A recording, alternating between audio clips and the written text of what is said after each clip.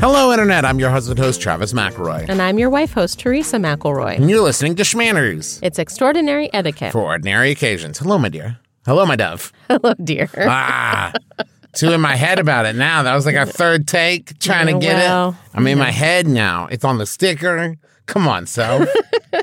Hi, everybody. You're still so endearing, so it's fine. Thank you. I love that. Thank you very much. We're back. I don't know. We didn't go anywhere. Left. It's just every week there's another one comes out. And it is week 2 of the Max Fun Drive. So if you haven't yet, this is the last episode. You'll hear us talk about it in 2023. So please consider going to MaximumFun.org/join, becoming a supporter, supporting Schmanners and all the other amazing shows there. It allows us to make this show, to pay Alex, to pay Rachel, to do all the stuff we have to do for this, our job. So if you love Schmanners and you would like to become a supporter, MaximumFun.org/join. This is also part 3 of our sommelier series. Indeed. And if I remember correctly, it's beer and whiskey and wine. We've come full circle. We didn't do wine, all right? We did wine. No, we did. But that was kind of like the introduction, right? We're coming full circle is what we're doing. Okay. So if you've been listening whiskey for my men, wine for my horses, which can't be good. No. If you've been listening for a while, you probably heard that we already did a couple episodes on beer. Oh, yeah. But if you haven't, please go back and listen to those. You can search lagers or ales and find both of those. They are very extensive and very fun. Yes. So now we are doing wine and whiskey so that you can look extra cool at your next sampling. Or not. I mean, I don't know. Maybe it's cool to know nothing. I don't know where we're at these days. Sometimes it's cool to know about stuff. Sometimes it's not cool to know about stuff. And I never know where we're at. And in general, it's okay not to know about stuff as long as your mind is open to new experiences. I think that's what it is. That's beautiful, babe. Babe, that was beautiful. Hey, thanks. Okay. So let's do whiskeys first. Whiskey, then wine. Whiskey, then wine. I don't think that's the right order. Never. Whiskey, then wine, always divine? Always fine. Always fine. No, I don't think that's actually true. No. It's always a little bit of whiskey and a lot of water. Beer, then whiskey, feeling frisky. Oh, yeah? Is that it? No. Beer before liquor, never sicker. Liquor before beer, never fear. Is that it? In the clear, I thought? In the clear? I don't know. Drink clear beer. Like a Smirnoff Ice or a Zima. Gross. Do they still make Zima? I don't think that they do. I mean, everybody's into Mike's Hard now, right? They make a ton of stuff. Is everybody into Mike's Hard now? You know what I mean. I don't have... Oh, you mean like seltzers? Yeah, seltzers. Yeah, everybody is into seltzers. Seltzers, oh my God, babe, you're right. Yeah. Seltzers, clear beer. Oh, boy. Okay. It all comes full circle. Because it's a malt beverage. But just like Zima was. Zima was a malt beverage? It's gotta be. I thought it was like a wine cooler. I gotta look now. Okay, you start talking about whiskey. All right. So, bourbon and whiskey tastings have been rising in popularity since 2010. Not Zika, which is what I started to look up. That's a different thing. Not to say that they didn't exist before that, but it became a kind of like, a hashtag or whatever. Okay. She did it with her fingers, everybody. No, it's a malt beverage. Yeah, Zima was a malt beverage. Yeah. All the cool people started doing it. So here are some tips if you find yourself at a distillery and want to feel extra fancy. Tips from the bourbon experts on the Whiskey Rebellion Trail. As always, it is awesome if you know that you are going on one of these tastings to do a little bit of research. Watch a documentary. Find out, what you're in for. That will be a really great way to have kind of a someplace for your instinct to lead you, right? So here are a couple of facts. Whiskey was originally a medicinal beverage. Sure. People used it as an internal anesthetic and antibiotic. Okay. I mean, because you drink enough of it, it'll take you right out. I mean, sure. That's it, right? You can't feel pain if you're passed out.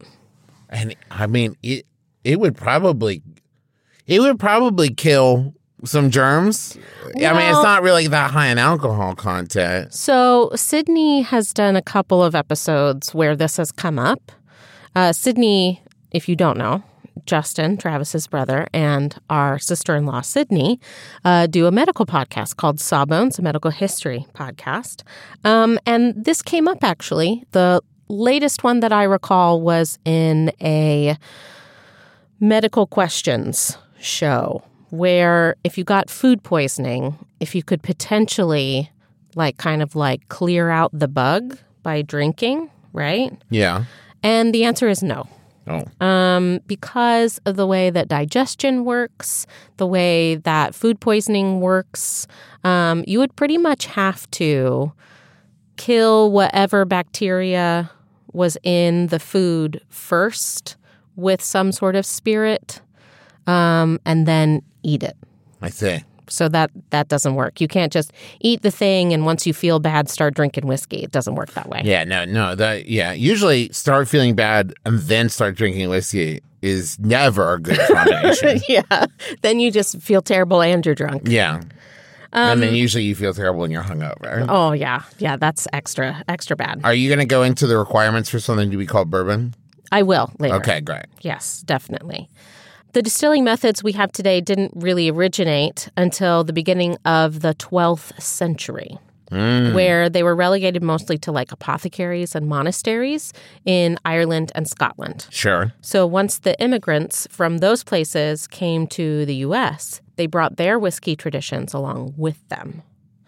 And if you would like to learn a little bit more about this history, the Whiskey Rebellion Trail also recommends that you brush up on the impact of Prohibition era, oh boy, the Industrial Revolution, and also they have a great amount of information on women's impact on whiskey. Indeed. Like wine, and we've talked about, it's important to know your regions, right? So the primary places that whiskey come from is Ireland, Scotland, Canada, the United States, and Japan. Yeah. Has a lively whiskey industry as well. And so, wherever you are, it's a great idea to kind of learn a little bit about the different qualities of those regions. And even within that, there's different kinds of American whiskey, obviously. Of course, but I would say if we're talking about Scotch, the region that it comes from in Scotland has a huge impact. Absolutely. There's a huge difference, between Islay and Highlands and all that stuff of, yes. Is it going to be peaty? Is it, all that stuff. And because, exactly like you said, I like whiskey, a Speyside myself. Whiskey has to have the grain mash, right? Which is usually composed of malted barley, rye, corn, or wheat. And then it also needs to have water, right, after distillation. Sure. Water is added to achieve the aspired alcohol percentage by volume. And then what you were talking about is the flavor additives, right? And peat. Oh, sure. For Scotch, yeah. Peat is definitely one of the flavor additives of Scotch. Yeah, when you get that smoky, that's peat, baby. Yep. So botanicals, spices, flavorings, colors, all of this can be added to achieve a distinctive character or appearance in color. I mean, one of the number one things is when you finish distilling any kind of whiskey, it's clear. Yeah. It is clear, and then it is aged in charred barrels, and that from soaking into the wood and the char, right, that's where it gets that really lovely brown amber color. Right. But whiskey straight out the gate, clear. And also you can add to the color and flavor depending upon what the barrels have been used before. Correct. To do. Yeah, so there's an interesting fact here in the U.S. So if you're talking about bourbon, right? The qualifications to be called bourbon. So bourbon has to be at least 51% corn. Right. It can be no more than 160 proof, which is 80% alcohol by volume. No more than that. That's still pretty high. That's a lot. Like 200 is the most you can go. I love, by the way, that proof is like, it's just double the percentage-wise, and it just seems arbitrary at this point to be like, we're calling it 160 proof. Well, why don't we just stick with 80%? I said what I said. And then bourbon must not be introduced into the barrel at higher than 125% or 125 proof. So it's distilled to 160 proof, put in the barrel, so usually by adding water, bringing it down to 125, and then it has to be aged a minimum of 2 years. Then it can be called straight bourbon.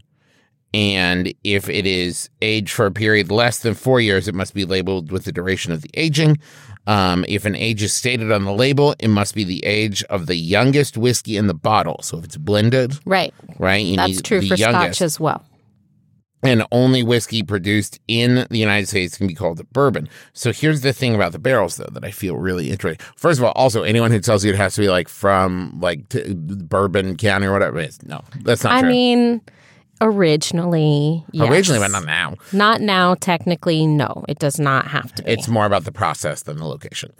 It's not like champagne. It's different from that. Some would argue with you. Alex would argue, but... What, that it's different from champagne, or that it has to be from... No, that it's the same as champagne, where it has to be from Kentucky. It doesn't have to be from Kentucky. I know. Because Tennessee, like... I know. Okay. Anywho, I'm saying that is not an argument you want to get into with a distiller. That's not the official reasoning. Yes. But the charred barrel thing that I find very interesting is here in the U.S., there is a law on the books, I think to protect coopers who are barrel makers. But the idea is you can only use the barrels like once. Yeah. Because it changes the way that the whiskey tastes, obviously. I mean, sure. But Scotch distilleries use barrels until the alcohol is soaked all the way through the staves. Right. Right. And so what you get is you get a lot of whiskey barrels, bourbon barrels, are then exported to like Italy, any winemakers or Scotch makers to then continue to use the barrels there. Right. And the Scotch makers go both ways, actually. Yeah. You can put your Scotch in like sherry barrels, for example, and that gives it a distinct flavor as well. Yes. So one of the other things that you should do if you are going to embark on a whiskey connoisseur adventure is you need designated driver. A designated driver, but also get a whiskey glass. So the best glass is a one that is small and kind of bulbous, right, with a stem. It has a rounded bottom with a slightly more narrow opening at the top. Just like me. Which creates the ideal conditions for swirling the beverage, and then the stem allows you to hold the glass without your hand, your body temperature. We have a couple of those from tastings we've done. Impacting the temperature. In Scotland, they call them a wee dram. Sure, or maybe just dram. A dram. I think a wee dram is like a fun way of saying like, oh, just a wee dram. But I think dram is just what they call it. So, like wine, you are to smell the whiskey before you sip it, but... so you pour the whiskey in, the little whiskey glass, the dram, you swirl it, and then wait a second. Because if you swirl it right on your nose, you'll just get alcohol, right? You have to wait for that to kind of dissipate before you can smell it. Another thing you can do that we learned about when we were doing Scotch tastings in Scotland is dip your pinky in, clean pinky, and then kind of rub it on the back of your hand. And that helps the alcohol evaporate and leave behind a lot of like the smells and notes. Absolutely. And you could smell it better that way.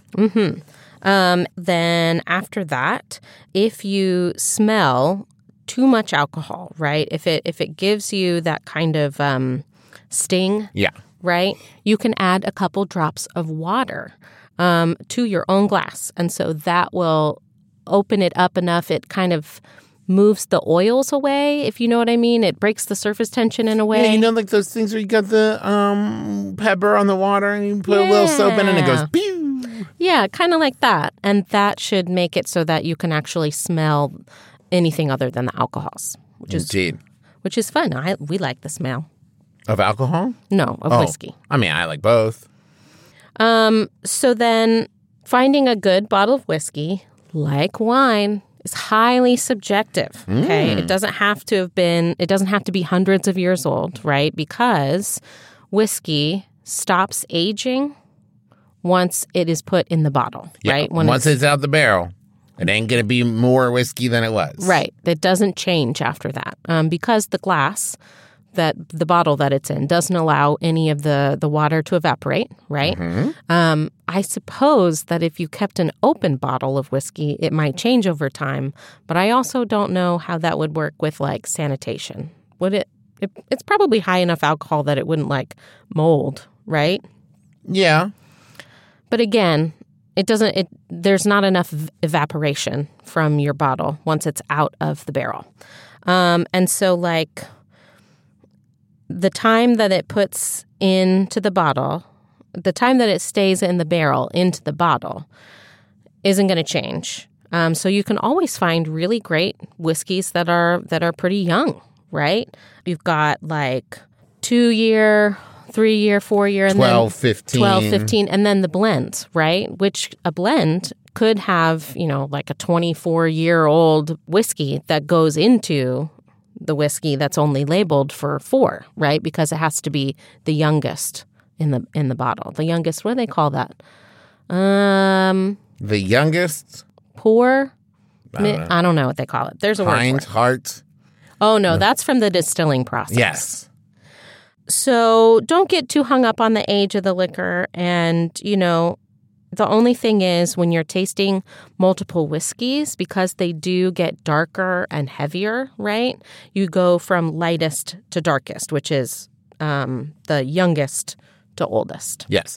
So also, if you are new to the whiskey world, know that there is a big flavor difference between rye and bourbon. Big difference. Right. I don't mind rye.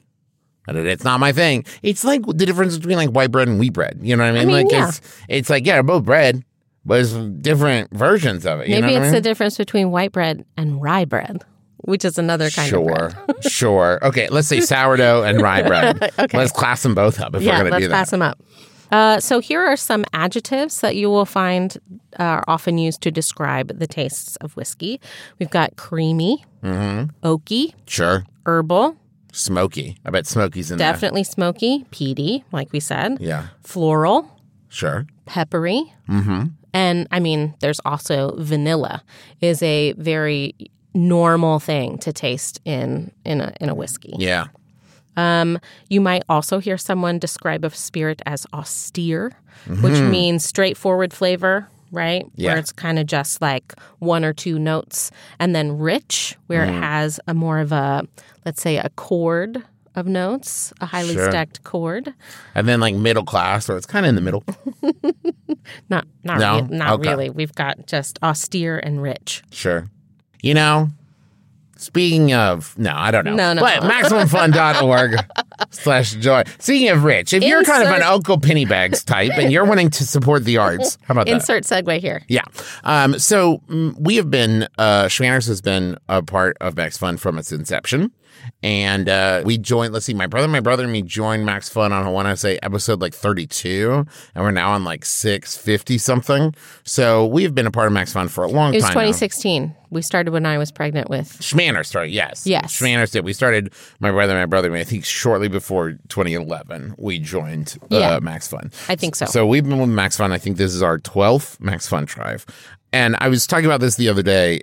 You've probably, if you listen to Schwanners before, you've noticed that we do from time to time have advertisers. So part of our finances do come from advertisers. But in the last 3 years, podcast advertising has, for lack of a better term, dried up quite a bit.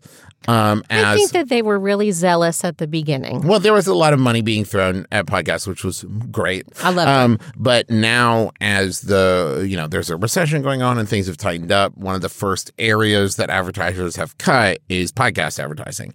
But I was thinking about it, and I was talking about it the other day, and it occurred to me that, like, when an advertiser buys a spot on a podcast, they're looking for a return on investment that's like, I'm spending money in the hopes that I will make more money.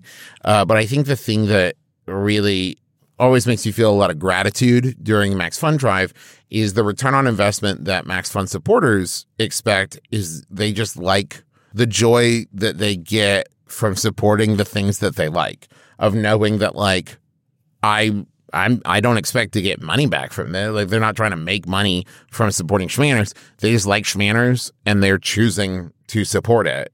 And I think that that's really, really wonderful. It makes me feel really grateful that, you know, there's a lot of podcast networks out there, but I don't know another one that is so directly audience supported. And it just means so much to me that year after year, people decide, you know what, these things matter to me, and I like these shows, and I like these creators, and I want to make sure that they can keep creating.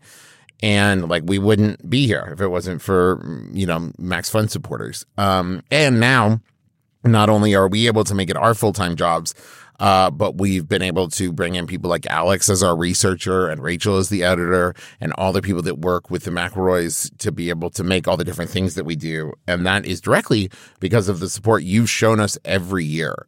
So when you go to MaximumFun.org/join, you will choose a support level that works for you, starting as low as just $5 a month.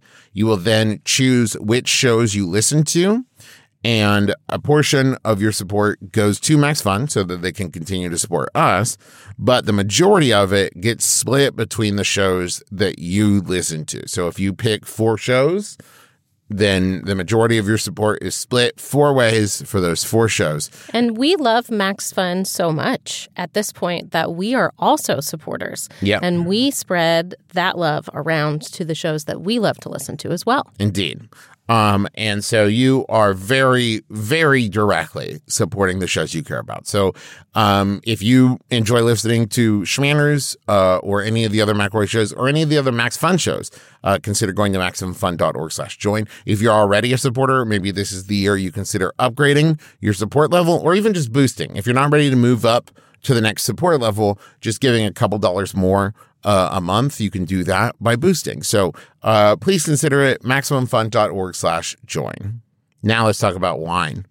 Once again, we come around to wine. It feels like such a big topic, babe. It really is. The world of wine is ever expanding, it seems. You know, that's why I always love when you see a bottle of wine and it just says like red. I'm like, hey, thanks. Hey, awesome. Hey, thanks for not making me confused. And then you see a bottle that says like Gewürztraminer, and you're like, oh man. Well, I really love the adage. Gewürztraminer has too many letters in it. Can everybody agree? Tell me how you really feel about the German language. I like Gewürztraminer as a wine. It's lightly carbonated, very sweet. I enjoy it. There's so many letters. There's the extra dots in there and everything. What are they doing? I told Bibi about Gesundheit the other day, and she said, that is a funny word. And I said, German is a great language. Yeah. They have lots of great words. If you are a writer who's getting paid by the letter, you should go work in Germany. That's all I'm saying. Okay. So I was going to say that I really love the adage that if you like the label of wine, you should try it because you might like the wine that's inside. Sure. Yeah, I like that. Judge a book by its cover. Great, babe. Great advice, babe. Do it. This is a great quote from Carol Meredith, who is a grape geneticist. Whoa. And a professor emeritus at UC Davis. She told the documentary crew of Somm Into the Bottle, I think people who are new to wine feel somehow that they should know all the stuff about wine before they can enjoy wine, before they can talk about wine, and that is really a shame. Yeah, no, man, just start talking about it. It's supposed to be great, right? And if you don't like it, you don't have to finish it. That's what I say. So here are a couple of tips for you to get the most... For me? For everyone. Oh. To get the most enjoyment out of the wine tasting process. And I really wish that I had read this before we did our live stream. We didn't do a good job? We did an okay job. We did an all right job. I think we nailed it. But one tip in particular has to do with temperature. Oh. And I was very excited to learn this because we do try and keep our whites chilled and our reds at room temperature, except red wines need to be in the 60s. If it's sitting on your counter and your house is at 72 degrees, put it in the fridge for 15 minutes before you drink it, so it will taste better. Oh. Flip side for whites. If they're sitting at your fridge at 38 degrees, take them out 15 minutes before you serve them because the 50s is where they will show their full flavor. Or better yet, keep your house at 50 degrees. What about for red all wines? The time. I mean, then you wrap those in little blankets. I tend to run warm. So I like to keep the temperature between like 67 and 68. Meanwhile, me and the children, like little matchstick waifs. Please, Mother. You can always... Mother, turn it up to 71, please. You can always put more clothes on. That's why they make house coats. Up to a point, because after a while, you start to look like Violet Beauregard from Willy Wonka, and you're just like rolling around like a big blueberry. I would love to see one of our children roll around like a big blueberry. I bet they would love that too, frankly. All right. So maybe invest in a small wine fridge, right? Yeah. I know people who have wine fridges. Here's what I'll say. I think, as we have already touched on, this is from somebody who, when I get into a hobby or something, right, I want every accessory that's there, right? Long before I've learned all this stuff, right? I'm like, oh, there's accessories, you say? Bring them on in. I would say I am 39 years old. I have drank a lot of wine in my life. I don't own a wine fridge. So I think if you're saying, hey, if you want to take it to the next level, okay, wine fridge away. You want to get started, you don't need a wine fridge. Maybe you don't need a wine fridge, but you do need some glassware. That is true. Don't just drink it out of like old jelly jars. I mean, then again, I say that. That's very West Virginia to me. I love that. Or coffee mugs, as the college kids are wont to do. Okay. I'm just saying, listen, mason jars are really good for a lot of things. You can seal it up, take the wine with you. That's one of my biggest problems with wine glasses. Portability. For example, champagne flutes are designed especially to preserve the sparkling quality of the wine, as well as guide aromas and flavors evenly distributing throughout the glass. Do you like the flutes better than the cups, the bowls? Absolutely, I do. The bowls are beautiful. So beautiful. And I love very to see... Gatsby. Exactly. Bowls. And I love to see like a garnish on those bowls, like a great big dried orange slice or something. Yeah. I love that. Or like a sprig of, I don't know, rosemary or thyme or whatever, right? But way easier to spill. So easy to spill, and the bubbles go away really fast. But if you're going to stack it up into a pyramid and pull from the top, you gotta do the bowls. Gotta do the bowls. On the other side of the spectrum, dessert wine glasses typically have a larger bowl to better augment the complex aromas and the higher alcohol content, right? We talked about that before.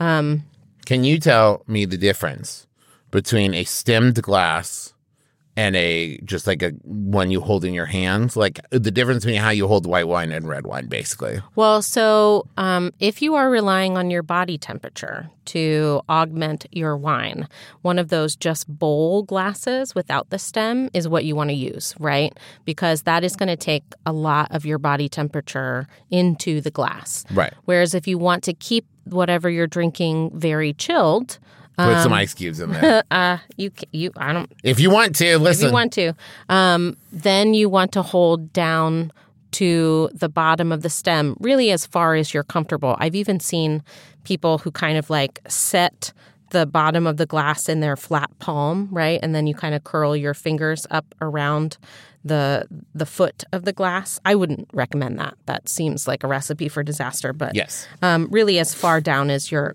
comfortable to keep your body temperature away from the wine, right? So if you're ordering wine in a restaurant, get the second cheapest. Not the cheapest. That is your little life hack, isn't it? Listen, if it was up to me, if it's a big fancy night out, that's not a rule that applies. But there are certain restrictions I have to put in place for myself because I have very little, what I believe most grinnos call impulse control. So instead of going like, look at this fancy name, oh, and it's expensive, it must be good. The thing that I have to put on myself is like, okay, you are allowed to get the second cheapest. You don't have to get the cheapest. You can get the second cheapest, and that's how I avoid spending more money than I have. and going into debtor's prison. So your server, or if your restaurant has a sommelier, they might say things like soft versus heavy, light versus full body, delicate versus rich, or sweet versus earthy. But if you tell someone who knows about wine, I had this one wine that I really enjoyed that tastes like butter and green apples, they should be able to find something for you that you like. And, you know, if they can't, maybe they'll find something similar enough that you'll enjoy as well. I would also say when you are doing, it's a little bit of like a read the situation kind of thing, right? Mm-hmm. Where if you're looking and the wine list is like 3 pages long, right? Then, yeah, if you go somewhere where they have like 6 wines listed and mm-hmm. there's like maybe 1 red, 1 white, 1 spark kind of deal, they may not be as well versed in the thing, right? It's like, I don't know, man. But we have a huge beer list. Like our on tap list is gigantic. It's like, okay, that's probably where they're specialized. You know what I mean? Exactly. So again, it doesn't hurt to know the difference between like old world and new world wines, right? So an example of old world would be like, you know, France, Spain, and Italy. Right? Sure. Those are some big ones. And then New World would be like California, Washington, New Zealand, places like that, sure. right? And here's the thing, right? Again, wine doesn't have to be super old or super expensive to be enjoyable. So don't let that hold you back in trying to find something that you enjoy. There's wines at every level that people like. On that note, a couple of years ago, not a couple, more than a couple, several years, maybe a decade or so ago, a wine publication called Wine Spectator created a 100-point scale to rate wines. And it is confusing because 95 to 100 is called a great wine. 90 to 94 is outstanding. 85 to 89 is very good. 80 to 84 is good. 75 to 79 is mediocre. Like it.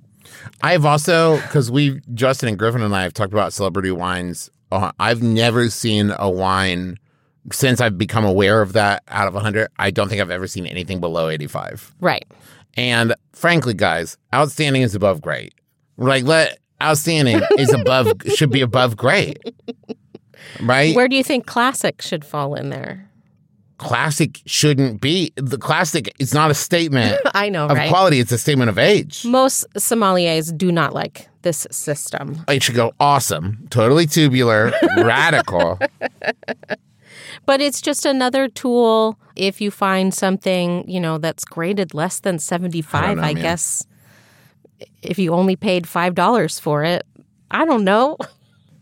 And here's another thing. You can play with your pairings, right? Okay, we've all heard that darker meats, like red meat, should go with a red wine, while lighter meats go with a white wine. But do you remember the master sommelier that we heard from 2 episodes ago? Yes. He says that he loves pairing a red wine with a McDonald's cheeseburger. Well, there you go. That's red meat. I know, but like it's not like a steak. It's not filet mignon. You don't need like... What pairs with chicken nuggets? Probably a white. Maybe. Right? Or maybe a very fruity red. Oh, see, I would think a really like crisp green apple white would go great with chicken nuggets because I'm imagining eating green apple slices with chicken nuggets. And I'm like, I know that rules. One common saying is what grows together goes together. So if you are eating French food, drink French wine. Sure. Right? But with all of it, don't take any of it too seriously. So whether it's whiskey or tea or coffee or beer or wine or sake or even marijuana, right? Those things are made to bring us joy. And there's a lot of people who are interested in being connoisseurs, a lot of resources that you can go and look up and figure out what to pair it with, what it goes best with, all that kind of stuff. So I hope that you are, dedicated to a delightful experience. And, I think that I was about to say goes without saying, but the opposite of that, it does not go without saying. It is important to state that when we talk about any of this stuff, what we are talking about is you figuring out what you like. These are not tools to judge what other people like. That's not how we do here. No, and I think that is a thing that often gives people who say like wine or like beer or like that things like the term snob, right? Mm-hmm. Where it's just like, man, I love knowing the kind of wines I like. I love knowing what kind of whiskey I like. Someone like saying that I just am kind of a Jack Daniels guy. I'm not going to be like, oh, gross. Get out. I don't care. Cool, man. Great. Clink, cheers, right? Like, so that idea of cheers, my love. When we talk about these things, this is ways for you to be comfortable figuring out what kind of these things you enjoy, and not so you can say it's gross that you like that. That's not okay. That is not an okay way to go. Speaking of knowing the things you like and gross, I'm going to ask you for money. Please consider. Now that's a segue. Yeah, that was great. One last time, this Max Fun Drive, want to ask you to consider going to MaximumFun.org/join. See if there's a support level that works for you. Support the shows that you love. This isn't like I'd hate to have to stop doing the show. It's not that, right? That's not what we're doing. It's more saying we want to be able to grow this show, continue making it a priority, continue to do like cost of living increases for like Alex and Rachel and everybody who works with us. And that is a priority for us, right? Because they work hard and they're worth it. And continue to compensate people for their time if exactly. they have guests or other things. All that stuff. And that is made possible through the support that you guys give us each year in the Max Fun Drive. So please consider going to MaximumFun.org/join and either becoming a member, upgrading your membership, or just boosting it a couple bucks a month if that is what you're feeling. We appreciate it no matter what. We also just appreciate you listening. Thank you for being here. Thank you for sharing another like 40 minutes with us. We really appreciate it. Thank you to Alex, our researcher, without whom we would not be able to make this show. Thank you to Rachel, our editor, without whom we would not be able to make the show. And thank you to you for listening. Without your support, we wouldn't be here. What else, Teresa? Thank you to Brent with Floss Black, for writing our theme music, which is available as a ringtone where those are found. Thank you to Bruja Betty Pennant Photography for the cover picture of our fan-run Facebook group, Schmanners Fanners. If you love to give and get excellent advice from other fans, go ahead and join that group today. And again, thank you to you for all of your topic submissions and your idioms and your ideas. Please continue to send those to schmannerscast@gmail.com and say hi to Alex because she reads every one. That's going to do it for us. So thank you, and join us again next week. No RSVP required. You've been listening to Schmanners. Schmanners. Get it.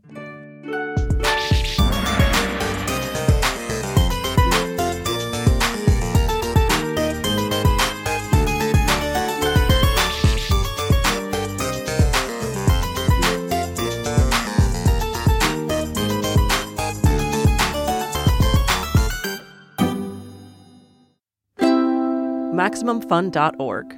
Comedy and culture. Artist owned. Audience supported.